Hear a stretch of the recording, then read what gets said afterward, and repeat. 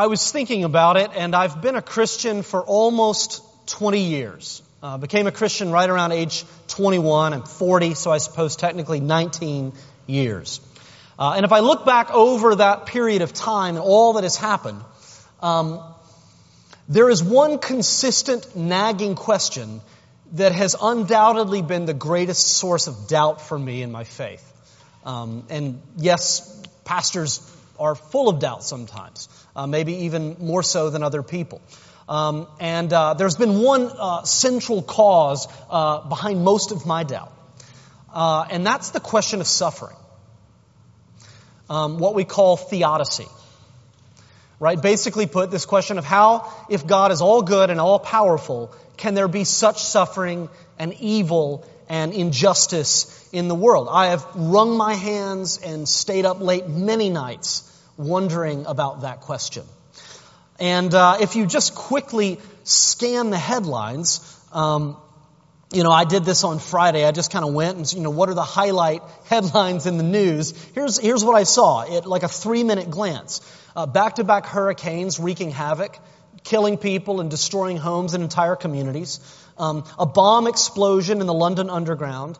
North Korea menacingly firing missiles over Japan. White nationalist rallies happening around the country. That's just a 3-minute scan. And then I started thinking about the lives of people I know. People right here in our own community. Right now in our community, there are people struggling with loneliness, with unwanted, unchosen singleness, or with marital strife, facing unemployment or impending unemployment, people who are struggling because they are homesick, people who are struggling because of challenges trying to parent their children, or maybe their kids are sick, people facing sickness themselves, people grieving the recent death of dear immediate family loved ones. All of this is happening right now, and that's just a tiny sliver of what's going on in our greater community. And so if you think about that, you realize that if you're a Christian and you have any integrity at all, in a world like this, you have to face really tough questions. You cannot be a Christian in a world like ours and not have to wrestle with very tough questions like this one. The good news is we're not the first people to ask these questions. And in fact, God's people have been asking these questions for thousands of years. And if you look in the Bible, there's probably no one who asks hard questions with more brutal honesty than a man named Habakkuk. He's one of the prophets. You can find him in the Old Testament. And Habakkuk, it's a short book, but it's packed with incredibly profound and unique writing. Habakkuk is unique among the prophets that we see in the Bible for one major reason. Most prophets follow a similar formula. You have God, and then the prophet is aligned with God. And the prophet, on behalf of God, is questioning the people. Right? So the prophet speaks for God, and the prophet questions God's people. Why do you go on sinning? Why don't you come and repent? Why don't you trust and put your faith in the Lord? Why are you abandoning the Lord your God? And this is the sort of central prophetic message that you see again and again and again. Well, Habakkuk is different. Habakkuk is not questioning God's people. Habakkuk is actually aligning himself with God's people, and Habakkuk is questioning God on their behalf. And it's a very intense dialogue that we see unfold here. And through all of this questioning of God, the pushback, the doubt, somehow Habakkuk remains faithful. So we're going to ask, how is that possible? What do we have to learn from this amazing little book? So we're going to be spending the next few weeks in a series called How Long, O Lord? Asking this question together. And tonight we really come to understand doubt and the role that doubt plays in our faith. So Habakkuk chapter 1 is going to show us a couple of things. First, the doubt in our faith. And then secondly, the promise in our pain. The promise that is embedded deeply in the pain and suffering of the world. So let's pray together as we get started. Our Father, we thank you for your word, and we thank you that that sometimes your word is clear and makes sense, and sometimes it's very hard to understand, or it says things that we don't want to hear. But we know that all of it is good and profitable, and by the power of your Holy Spirit can equip us and mature us and nourish us in ways that we cannot find anywhere else. And so we come hungry and thirsty and open-hearted, Lord, by the power of your Spirit to receive your word today. We pray this in your Son's holy name. Amen. So Habakkuk chapter 1, it really begins with a bang. I mean, he dives right in. There's no introduction. He just gets right to it. Brass tacks kind of guy. But let me just give you a little bit of information about Habakkuk. We don't know a whole lot about him. He's one of what we call the minor prophets. Now, don't let that make you think that he's less important. You know, read the major prophets, but the minor prophets are less important. That's not what it's talking about. Minor prophets simply means shorter in length. So you have Isaiah, Jeremiah, they're very long. The minor prophets are a lot shorter. Habakkuk's only 3 chapters. So it's like book-length prophets versus blog-length prophets is maybe a better way to think of it. And Habakkuk is an interesting word, name. It's Akkadian. And quite frankly, scholars can't agree on how to pronounce it. And so I'm going to say Habakkuk. Some people say Habakkuk. The traditional Hebrew way of saying it is Habakkuk. I tried that in the mirror and I just couldn't do it with a straight face. Every time I did it, I would laugh, and so I can't do that. I'm not a speaker of Hebrew, and so I'm just going to say Habakkuk, for lack of a better option. We don't know a lot about him personally, but I think his words immediately resonate. Just listen to how he opens his writing here. The first 4 verses are Habakkuk talking to God, and then verses 5 through 11 are God's response. And then verse 12 through the end of the chapter, verse 17, that's Habakkuk responding back to God's response. So that's how it, Habakkuk, God, Habakkuk. That's how it goes. So here's how it opens up. Habakkuk says this to God. O Lord, how long shall I cry for help, and you will not hear? Now, is there anybody who has not said that? How long will I cry for help, and you will not hear? Or cry to you, violence! Violence! And you will not save. As I said before, I think this is a question for the ages. God, if you're all good and all powerful, how can you look at what's happening to me, to us, and not do anything about it? Where are you? And then God, as I said, answers in verses 5 through 11. We'll look at that more in a little bit, but suffice it to say, it is not what Habakkuk expects at all. It just makes things worse. And so after that, in verse 13, listen to what Habakkuk goes on to say. He says in verse 13, you who are of purer eyes than to see evil and cannot look at wrong, why do you idly look at traitors and remain silent when the wicked swallows up the man more righteous than he? So what's he saying there?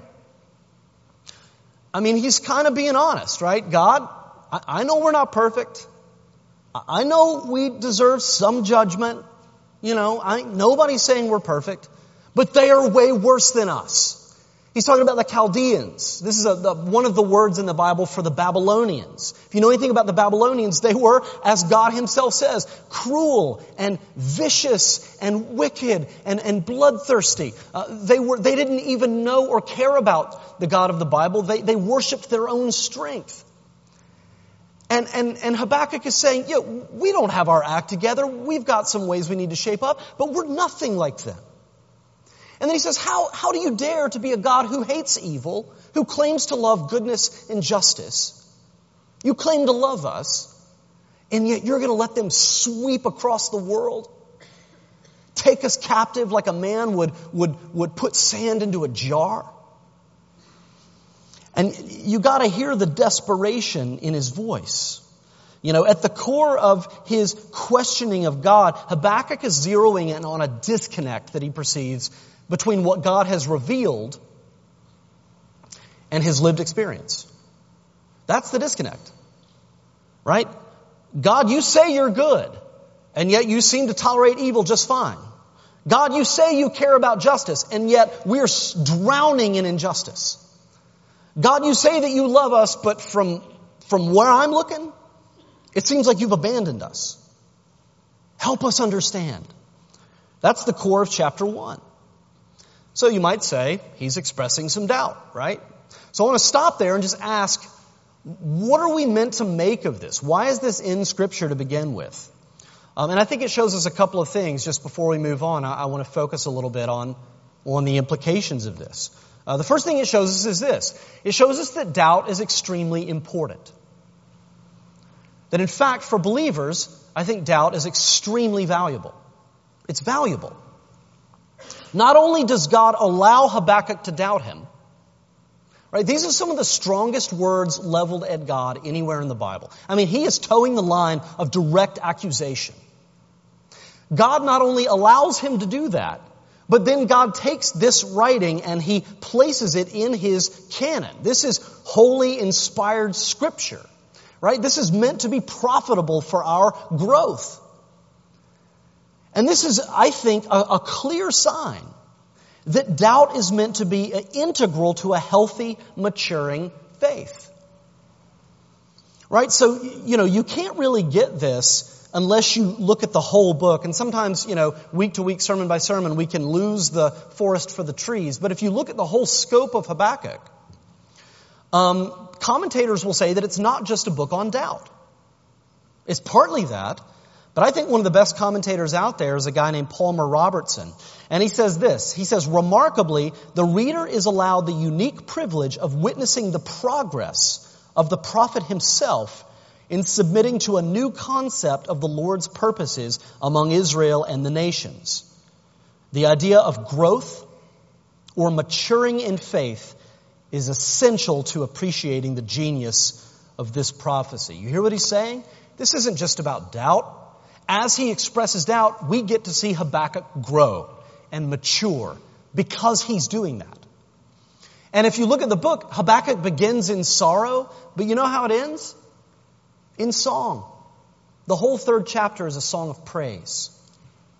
Now, some of you grew up in religious homes, and you grew up or religious churches where the culture was very much about accept what you've been taught and don't ask questions.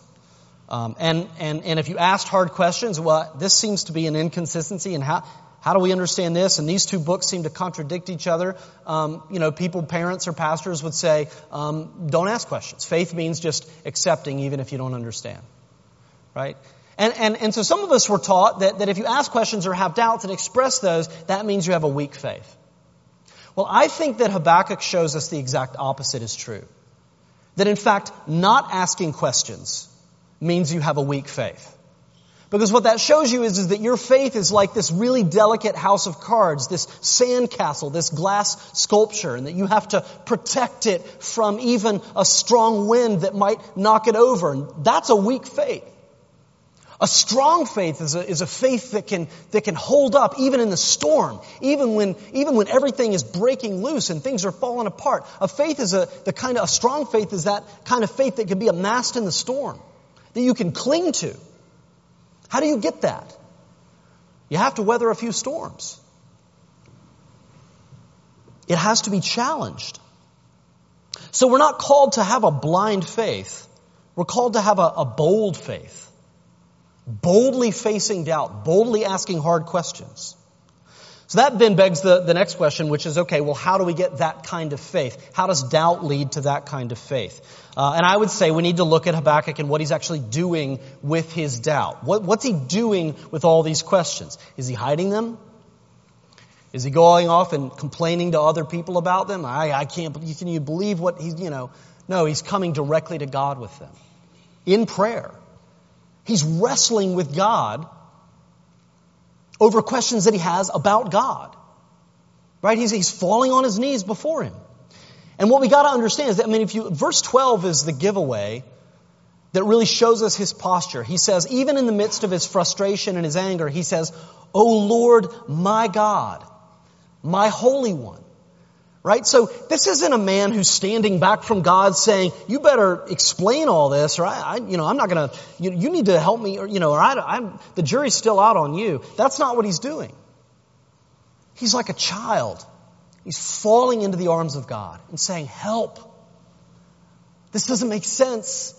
Help, my God, my Holy One. I know I belong to you. I know that you're holy. I'm not even questioning that. Help me understand this. It's a very different posture.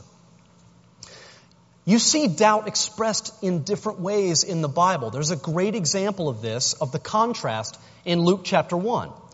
Interesting back-to-back accounts between two individuals. You have Zechariah and you have Mary. And in both accounts, Zechariah and Mary, an angel comes out of nowhere and says, "You're about to have a baby."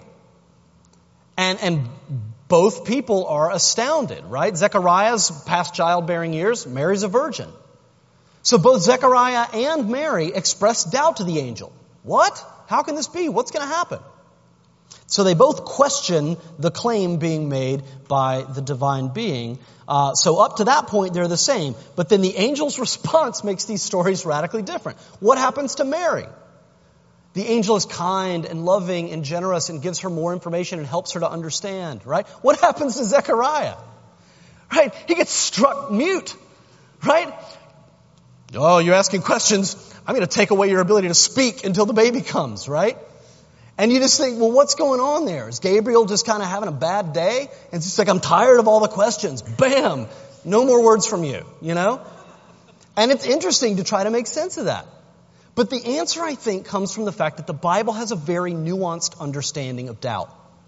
A very nuanced understanding of doubt. And this is where you see the difference. There's what you might think of as honest doubt, and there's what you might call dishonest doubt. And if you look at Mary, Mary is an honest doubter, which means this: she is honestly looking for more information. She's honestly wanting to understand. Right? She knows that she's a virgin and she simply wants to understand the angel better. So she asks literally, how will this happen since I have not known my husband? How is this going to happen? What are the mechanics of it? Because I don't know how this kind of thing works, right? And if you look at Zechariah, what he's actually asking is subtly, but very meaningfully different. Zechariah says not, how will this happen? But he says, how do I know? It's a very different tone. So in other words, he's not saying, help me understand this better. He's saying, prove it. Maybe I'll believe you, maybe not. Prove it to me and then we'll see. Very different kind of doubt, because honest doubt comes from a place of intellectual humility. Honest doubt is saying, I know I don't understand everything. I know you know way more than I do. Understand things way beyond what I'll ever be able to. Help me understand. Give me wisdom. Give me knowledge. Give me understanding. That's honest doubt. It's asking questions and wanting answers. Dishonest doubt is called dishonest doubt because it actually tends to come from a place of intellectual pride. Right? It's the posture that assumes you know most everything worth knowing.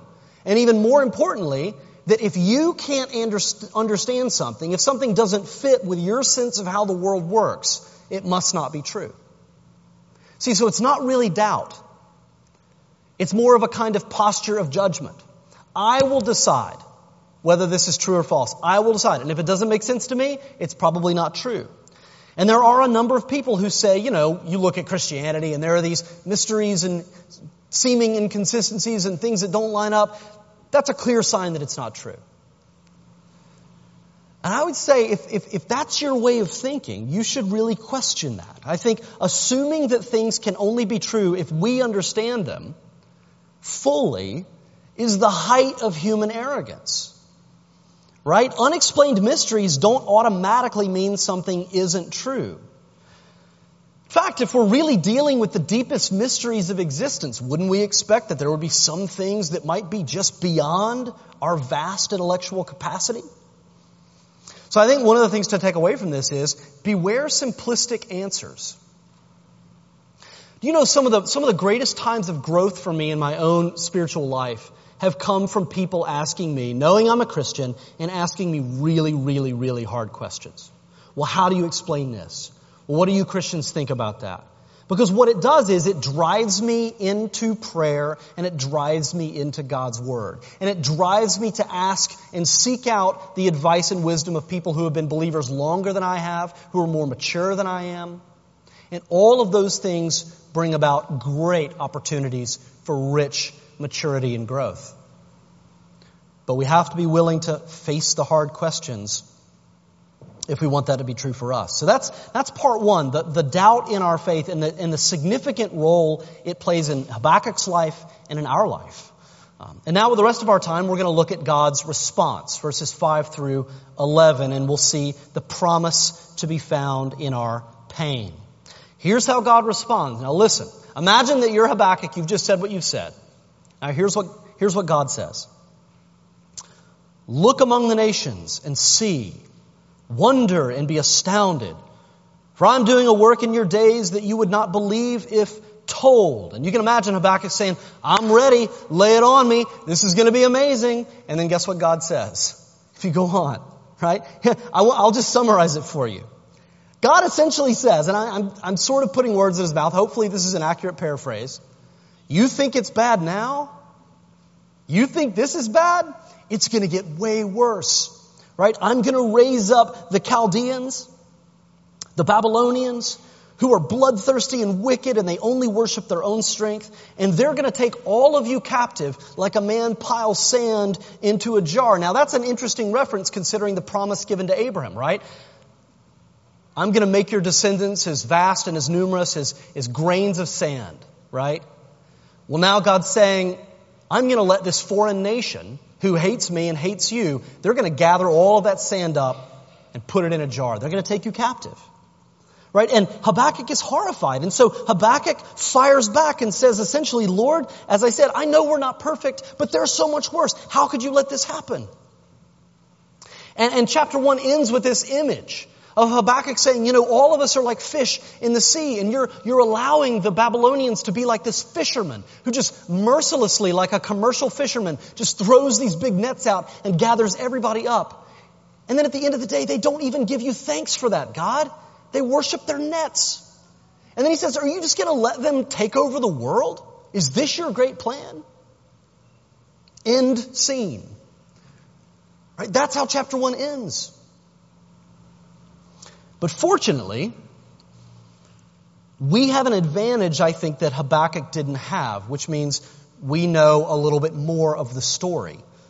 This is happening in around the 6th, 7th century BC. So we have a little more perspective. All Habakkuk knows is that this wicked nation is going to conquer them and take them into exile.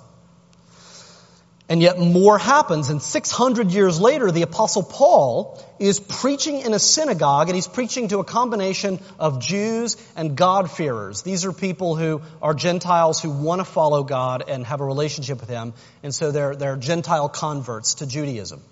And so he's preaching to this mixed audience, and he's talking about Jesus. And he's talking about how because of the cross and the death and resurrection of Jesus, it's now possible to be saved in a way that the law didn't make possible. And that's something that is now open to everyone, Jews and Gentiles alike, right? This is this new message of the gospel. In other words, Paul is he's just laying out God's plan for salvation. And then, of all things he could have quoted in the Old Testament scriptures, where does he go? He quotes Habakkuk 1:5. I mean, that's crazy, right? He quotes this passage full of doubt.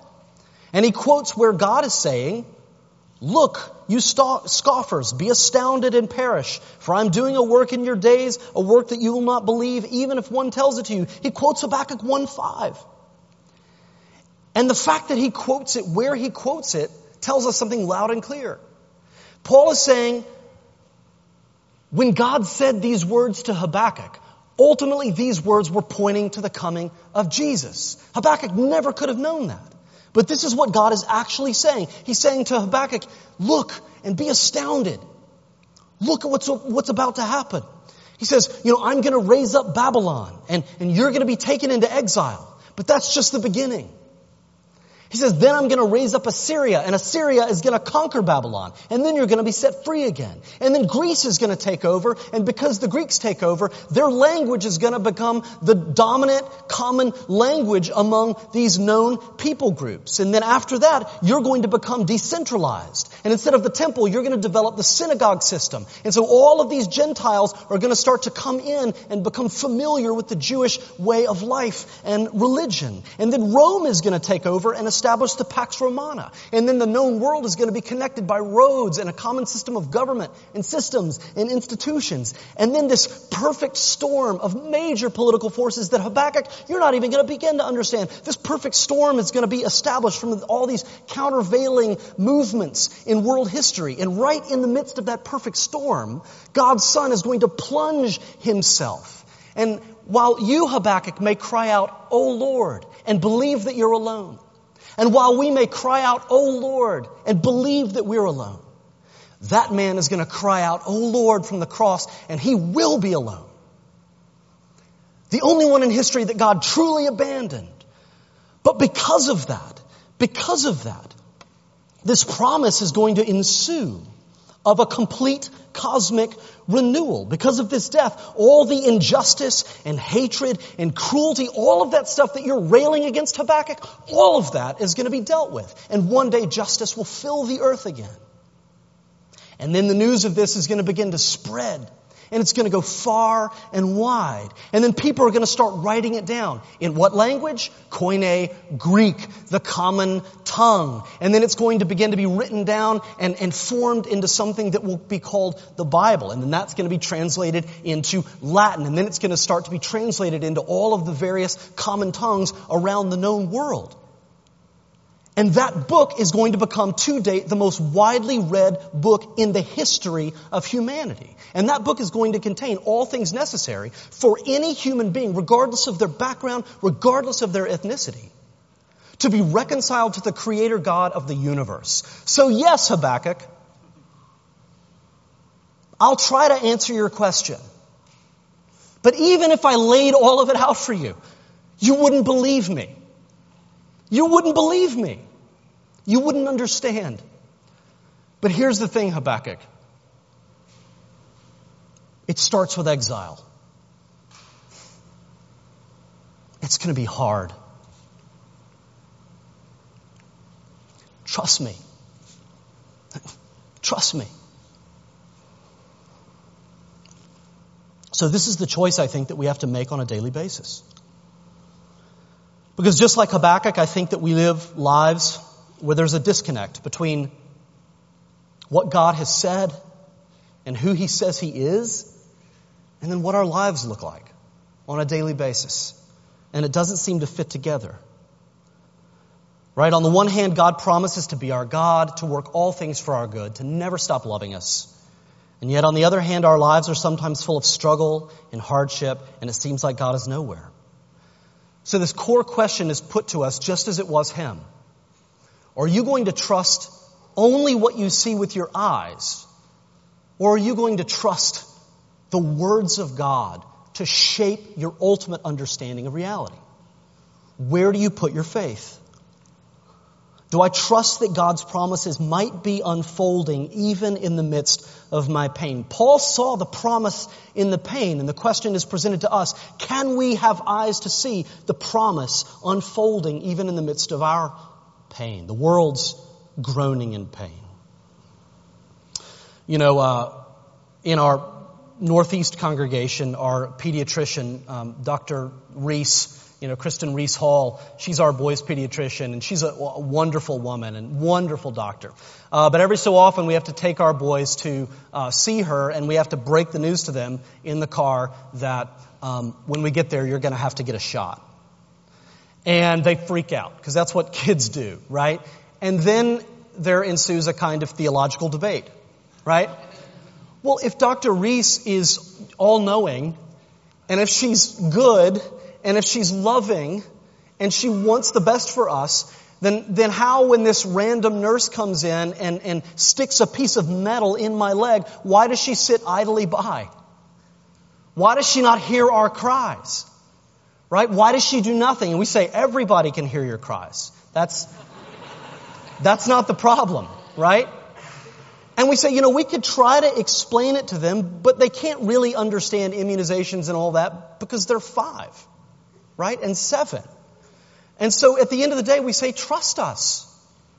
Now, this is nowhere near the scale that we're dealing with in Habakkuk, but it's at the core of it, the same question, right?